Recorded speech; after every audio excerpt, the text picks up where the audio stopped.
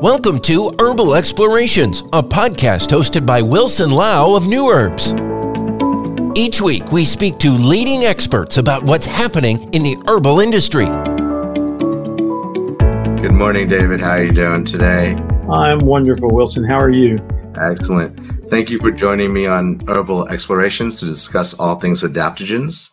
For those that don't know David Winston's work, he's an herbalist that blends herbs from many different herbal traditions to create what I consider truly unique formulas at Herbalists and Alchemists. I consider him the foremost expert on adaptogens.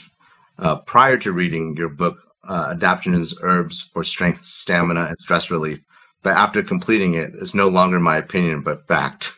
So first question today is really, people often think about herbal knowledge as being ancient, but adaptogens are a relatively developed category. What is the history of adaptogens, David? Well, the use of tonic remedies, superior remedies, whether we're talking about TCM or Ayurveda, and we'll talk more about that in a little bit, is ancient. Yeah. So many of the herbs that are known as adaptogens have been used for hundreds of years, sometimes millennia. But the concept of adaptogens, the idea of adaptogens, is relatively modern. The first research on adaptogens starts in 1947 in the old Soviet Union. And while the research was interesting, the underlying reasons were not entirely benign, meaning the Soviets were looking for substances, initially pharmaceutical substances, not herbs, that could make better soldiers and better workers and better cosmonauts so they could do what Khrushchev said, and that was to bury the West. The initial research is done by a Soviet researcher named Dr. Lazarev. And then the research switches over to a man who's considered to be the father of adaptogenic research, and that is a man named Israel Breckman. Breckman in 1961 publishes the first paper on a quote-unquote adaptogenic substance. Initially, when he starts looking at adaptogens, he starts researching Asian ginseng, which of course is grown in both Korea as well as in China. But the challenge is, at the time, even though the Chinese government and the Russians were both socialist republics, they were not friends. And in fact, they're the two largest standing armies in the world on each other's borders. And so the idea of having to pay hard-earned Western currency to the Chinese was not something that the Russians were interested in doing. They did not grow Panax in Russia, and it was expensive. And so they started searching for indigenous Russian plants that they could look at. And what they came up with is the plant in China that's called Acanthopanax centicosus, and everywhere else in the world is called Eleutherococcus centicosus. Mm-hmm. So Breckman publishes the first work on Eleutherococcus as a substance that enhances what they call a nonspecific state of resistance in 1961. In 1969, Breckman and another Professor Dardamoff, create the first definition of what is an adaptogen. So their initial definition, which was formulated more than 50 years ago, was number one, an adaptogen is a substance that is relatively non-toxic in a normal therapeutic dose. Number two, it creates a non-specific state of resistance, meaning it helps you to resist stress regardless of the cause. So it could be psychological stress, environmental stress, physiological stress. It doesn't matter what the cause. It helps you to handle stress more effectively and more appropriately. And thirdly, it has what would be considered a systemic amphoteric effect, meaning it helps to normalize systemic function on a wide range of organs and tissues in the body. So that was the initial definition of an adaptogen. And one of the challenges is that a lot of people are still using that definition for what is or is not an adaptogen. But as I said, that definition was created more than 50 years ago, and time has not stood still. And in the intervening 53 years, there have been additional factors that have been added in because we now know more about what makes something an adaptogen. So we see a lot of, in fact, the book that you mentioned, the book Adaptogens, Herbs for Strength, Stamina, and Stress Relief.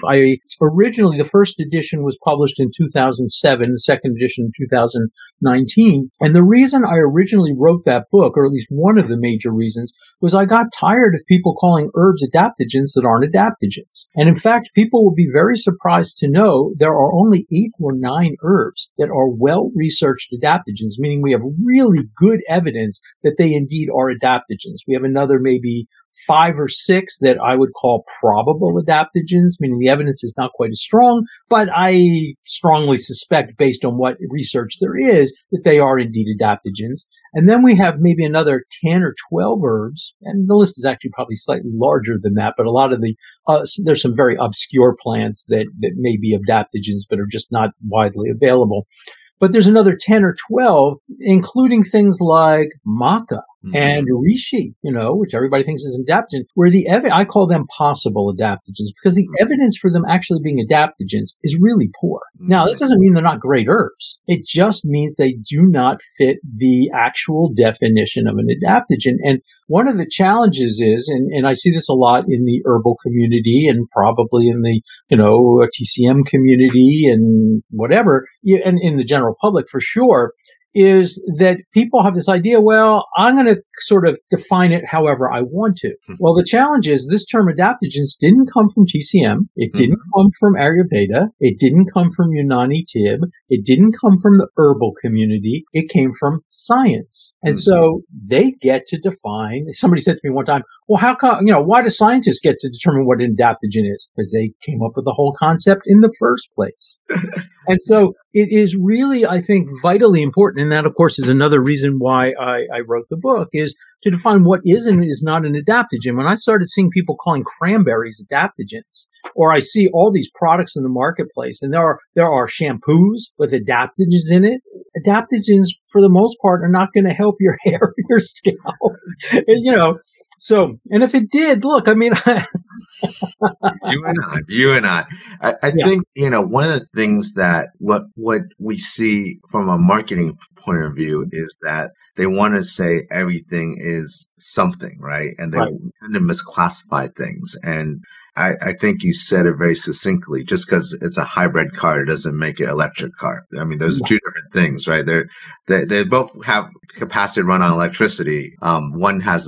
Each has its own advantages, but it doesn't make it the same thing, right? We can't conflate the two, although they both use electricity to run the system. And in fact, even a gas-powered car uses electricity to run some of the systems, right? It's still not the same thing.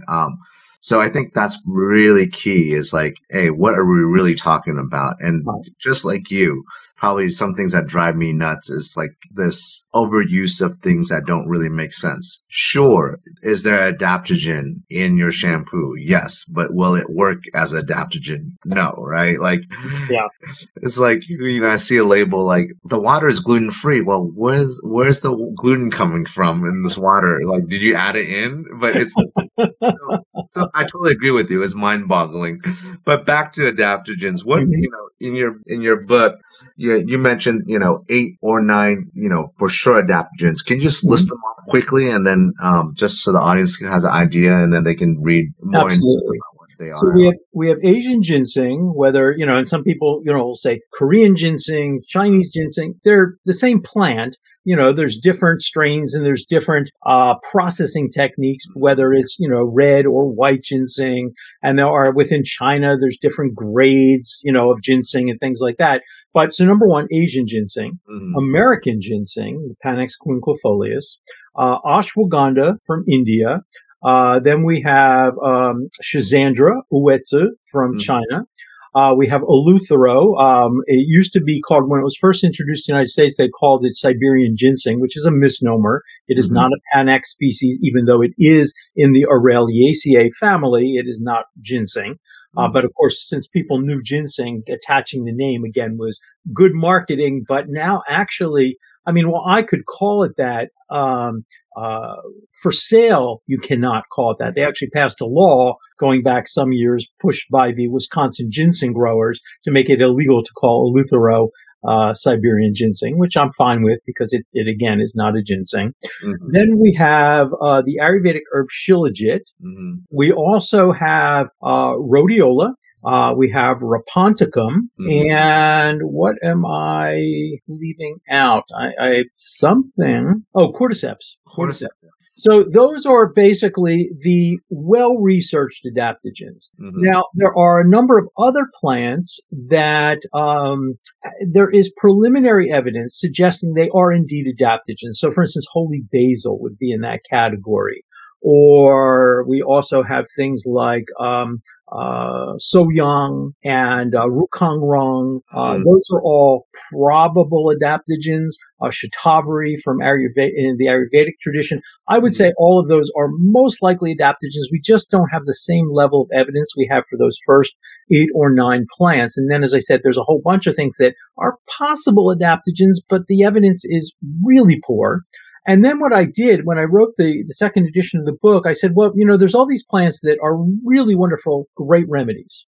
And in fact, maybe in a moment, I'll talk a little bit more about that. There are these great remedies, but they just don't fit the definition of adaptogen, which I guess I should actually give everybody. So what is an adaptogen? Okay, so we started off by talking about the fact that the initial definition, non-toxic and normal therapeutic dose, and we're not talking about allergic reaction because anybody can have an idiosyncratic or allergic reaction to anything, but for the average person, it is non-toxic in the normal therapeutic dose. It creates a non-specific state of resistance, and it has a systemic balancing or amphoteric effect.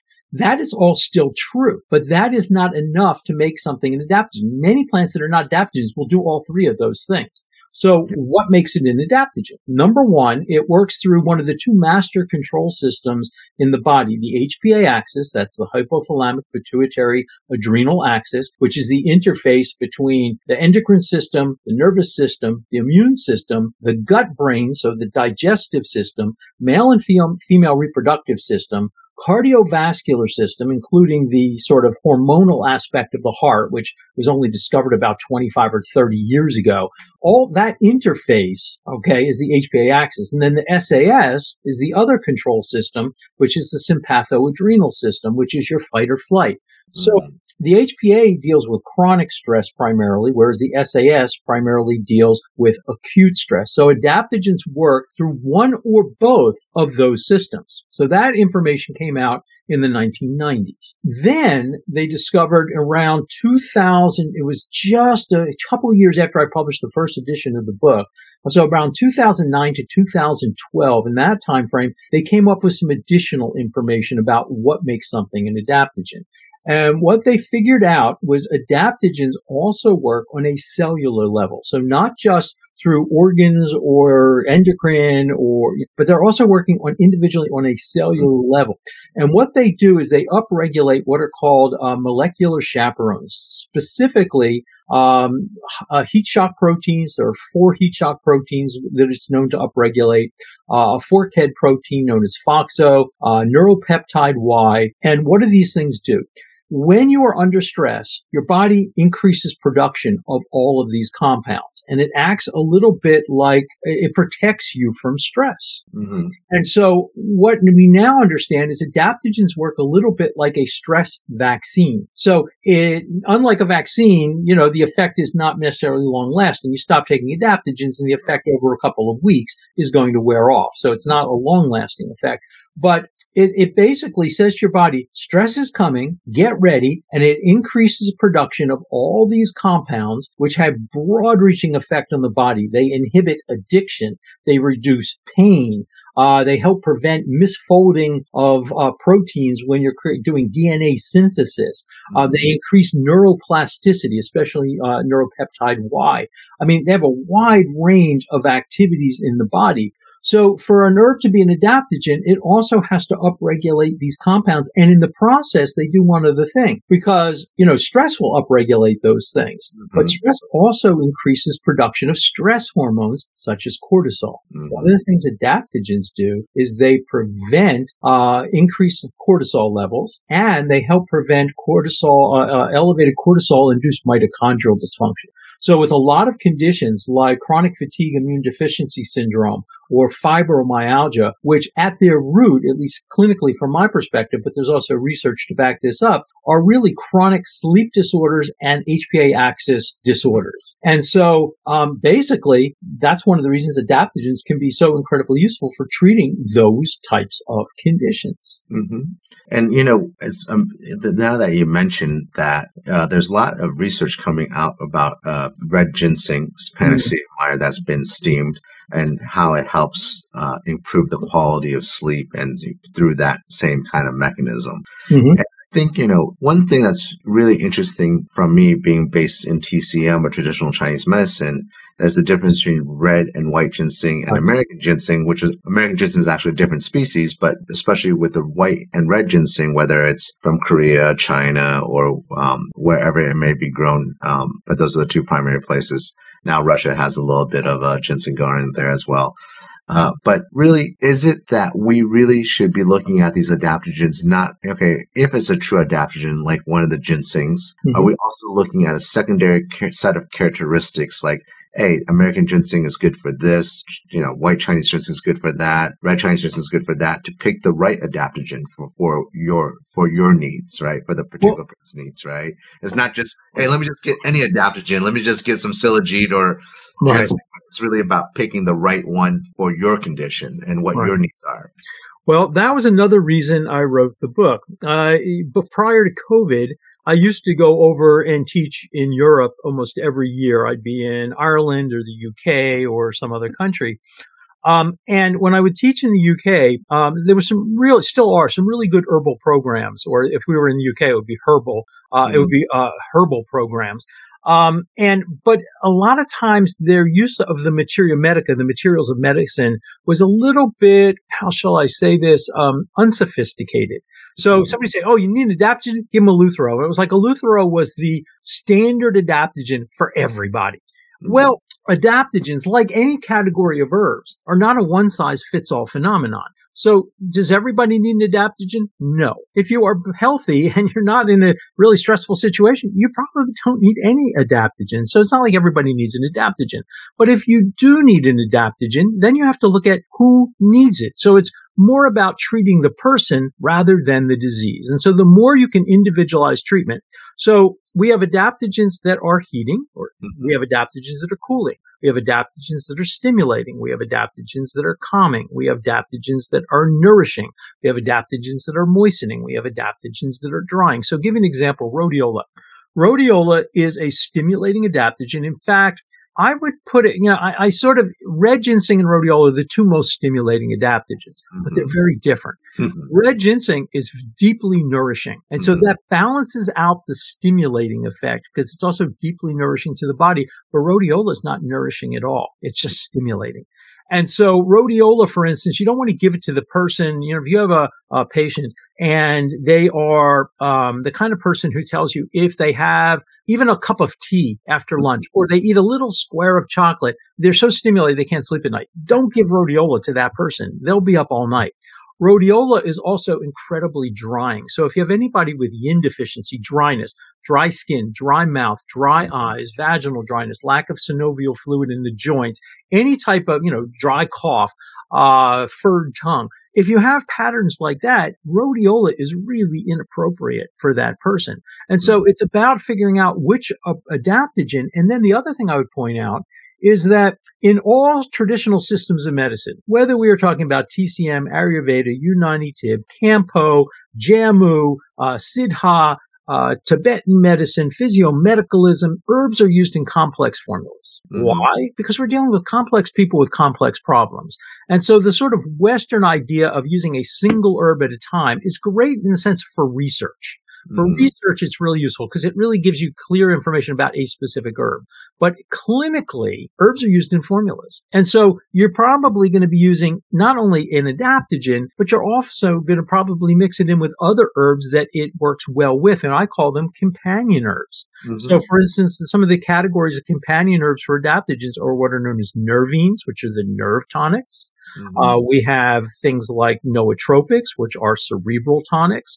We have the category which I kind of created, which I call restorative tonics. And restorative tonics are many of them. They're great herbs. Huang Qi, astragalus, is a great restorative tonic. It just isn't an adaptogen. Or Shu De Huang, processed Romania, great herb, just not an adaptogen. Amla fruit, goji berry, they're wonderful herbs. The fact that they're not adaptogens, that they don't meet the definition of adaptogen, doesn't make them any less useful. It just, so I, in a sense, in the book, created my own category to just sort of say, okay, there are these wonderful herbs that are really useful. And they may be kidney yang tonics or chi tonics in TCM or rasayanas in Ayurveda. And that's the point I actually wanted to make earlier.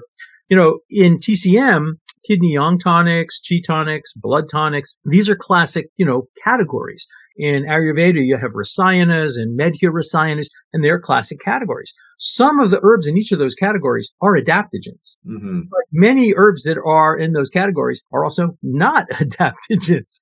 And so you cannot make that assumption based on tradition, what is and is not an adaptogen. Yes. And I think, that's an excellent explanation of that. And how can practitioners best help their patients understand the use of adaptogens? We talked about a lot of times people start understanding, oh, I read about this latest thing or this is adaptogen, and they go to their practitioner and say, hey, I want to get into this thing and start this adaptogen regimen. What would you say, how can practitioners sort of help people understand whether adaptogens are for them or, which ones they should be taking? Okay. So I'm going to start off by telling you an actual story from my clinical practice. So I had a patient many years ago, and he was telling me the story. He had been to the doctor, and he had to take his little son with him. And they're leaving the doctor's office, and his little son grabs his pant leg and tugs him and says, Daddy, we forgot to ask the doctor something. He said, what? What did we forget to ask the doctor? He said, we forgot to ask the doctor if Cialis is right for you. So the point is the adaptogen right for you? So does it make sense for that person? So somebody who we were talking about, like with rhodiola, who's easily overstimulated or has yin deficiency, is most certainly not appropriate for that person.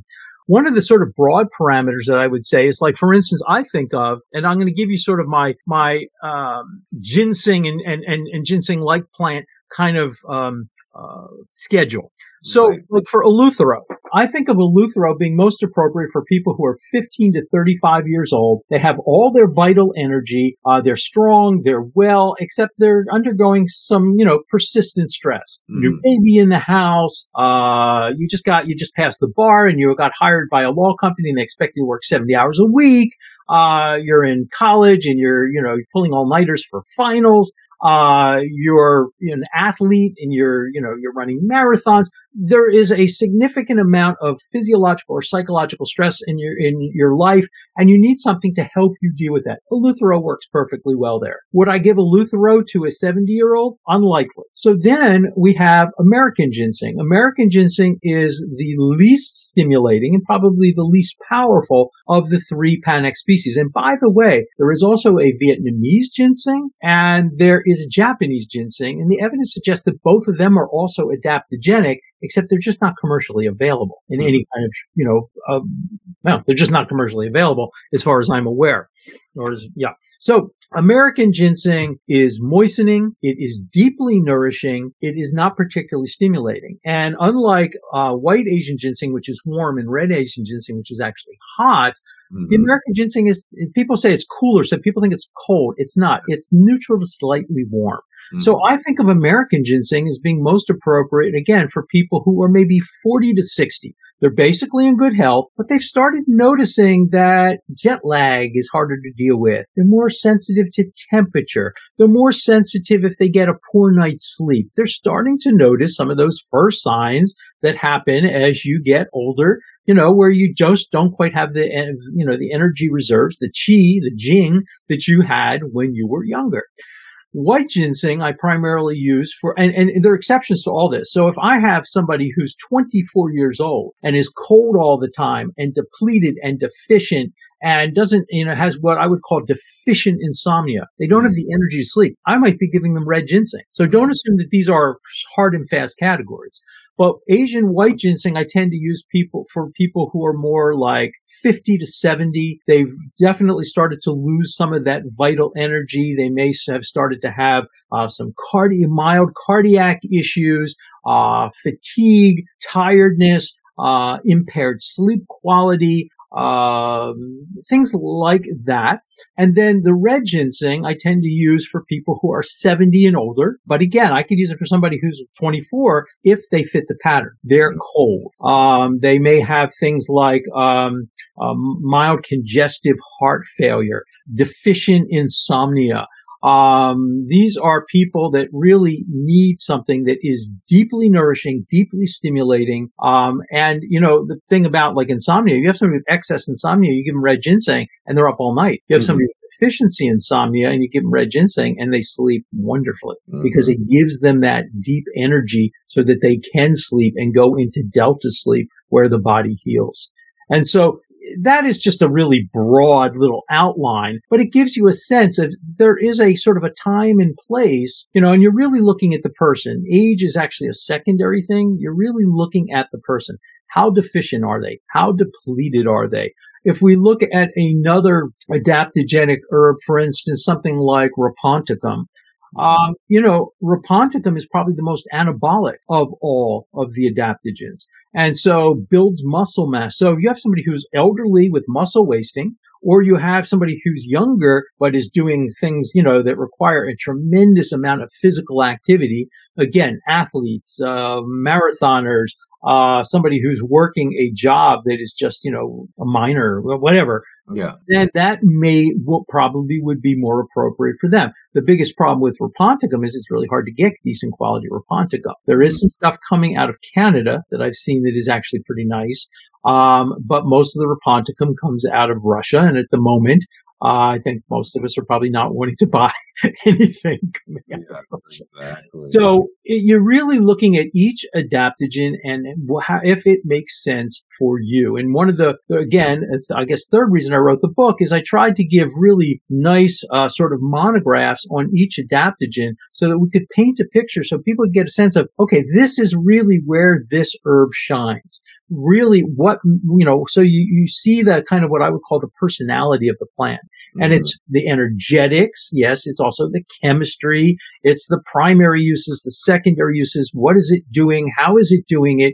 And then you look at the person and you say, does it make sense for the person? Not the name of the disease. Because you can have 5 people all diagnosed with rheumatoid arthritis. They're not 5 rheumatoid arthritises. So just like in TCM or Ayurveda, they're not going to get the same treatment. Well, any good herbalist, if they're treating diseases, your level of efficacy is going to be poor because it is, Hippocrates said more than 2,000 years ago, and he was right then, and it's correct now. It's more important to know the person that has the disease than the disease the person has. It's absolutely true. You treat the person, not the problem. Right. So last question of the day. Thank you for such an enlightening discussion and overview of adaptogens. In recent years, even before the pandemic, but especially during the pandemic, there's this explosion in adaptogens. What do you think accounts for that? Well, I would say there are several factors. Number one, this last 2.5-year period has, I think, for many people, been one of the most stressful periods of their entire life. None of us have dealt with, unless somebody was alive, and if they were alive, they were probably really young, they're still alive, the 1918 flu epidemic. We really haven't dealt with anything. We've had some smaller scale epidemics, and we've had some diseases that have affected specific countries or populations, but nothing quite like this. And so it's been incredibly stressful. And while probably a good 15% or so of the population in normal times is anxious or depressed, that number pretty much doubled during COVID. And I don't know about where you are in California, but in here, I have good news. The pandemic is over, or at least the people around here are acting like it is over. Unfortunately, it is not. Nobody is virtually nobody wears masks. Nobody is taking any precautions whatsoever. unfortunately.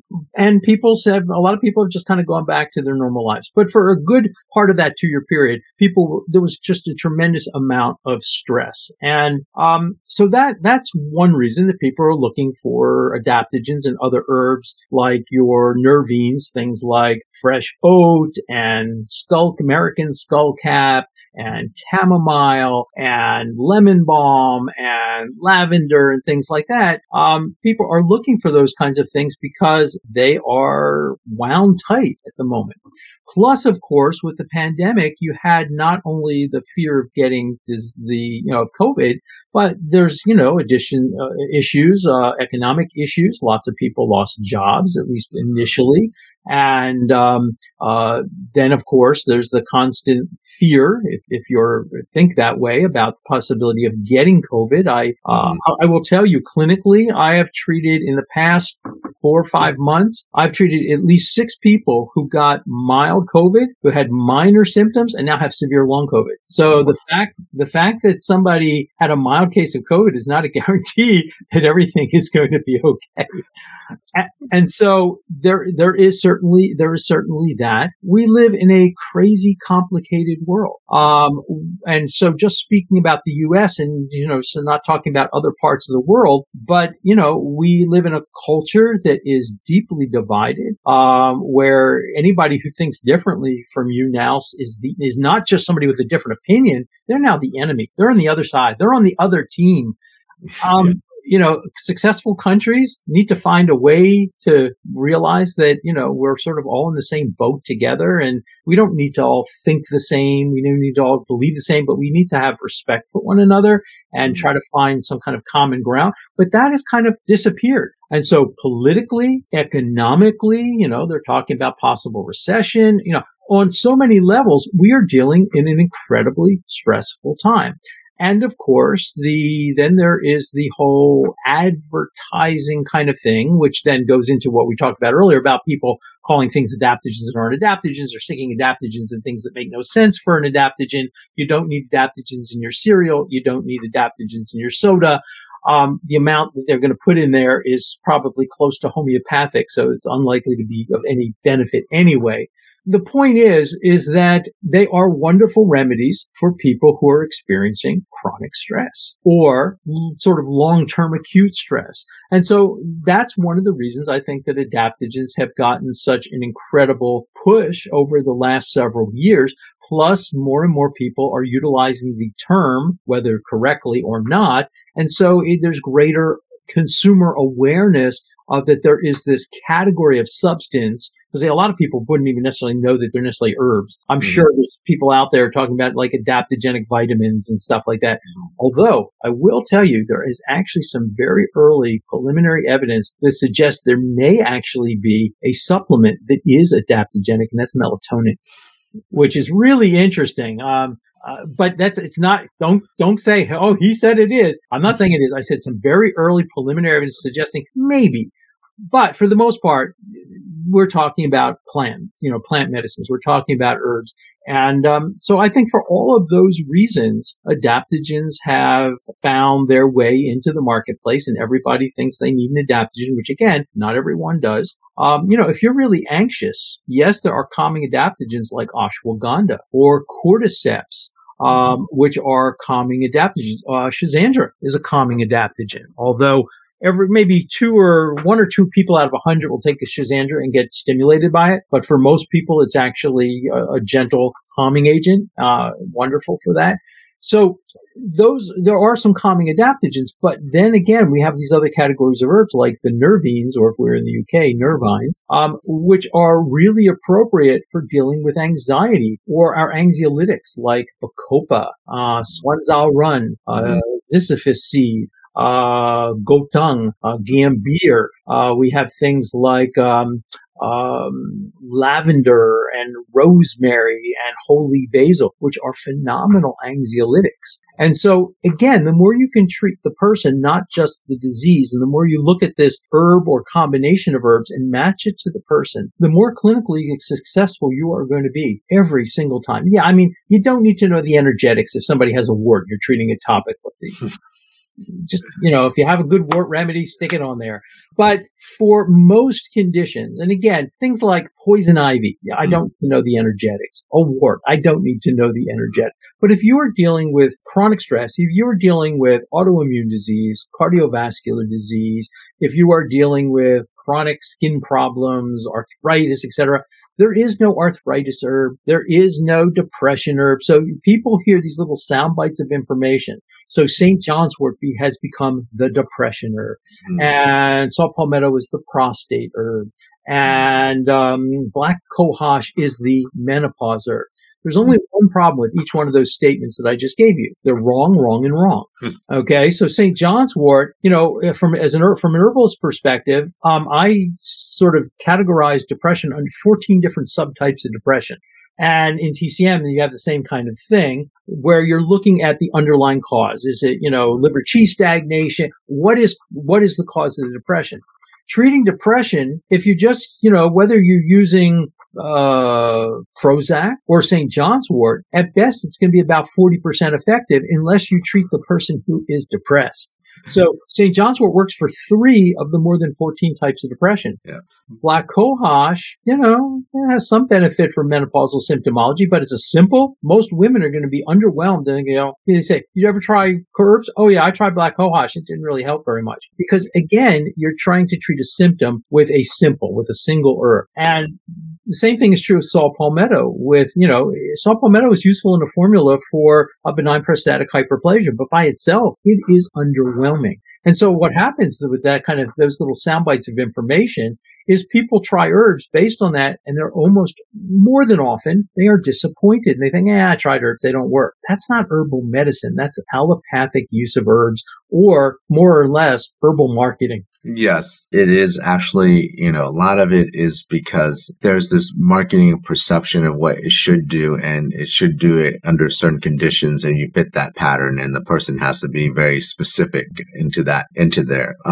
So I think that's amazing. I got 2 closing comments. One is Sazandra is very calming unless you take it and chew it, and I do a lot, and the 5 flavors really will give your system a nice little temporary shock and then relax you. But chewing it really makes it fun. I just love how that herb tastes, although it's not for everyone to chew. And I think you're right. Adaptogens are the herb category herbs for these stressful times. And I think it's just so much stress in the world out there that it's a great category to expand and explore and see what you need and how it can help the specific people with specific issues. So I love it. Thank you so much for your time and your knowledge. Really appreciate it. And thank you for writing the book. And I recommend anyone that really wants to do a deep dive to get the newest edition, the updated and expanded edition. There's so much information in there. It's so well written. And thank you for your time, David. Thank you very much. It's been a pleasure to speak with you today. Thanks for listening. To learn more about the business of herbs and botanicals, visit newherbs.com. To keep listening to great episodes, be sure to subscribe to this podcast in iTunes, Google Play, Amazon, or Spotify, and make sure to give us a rating too.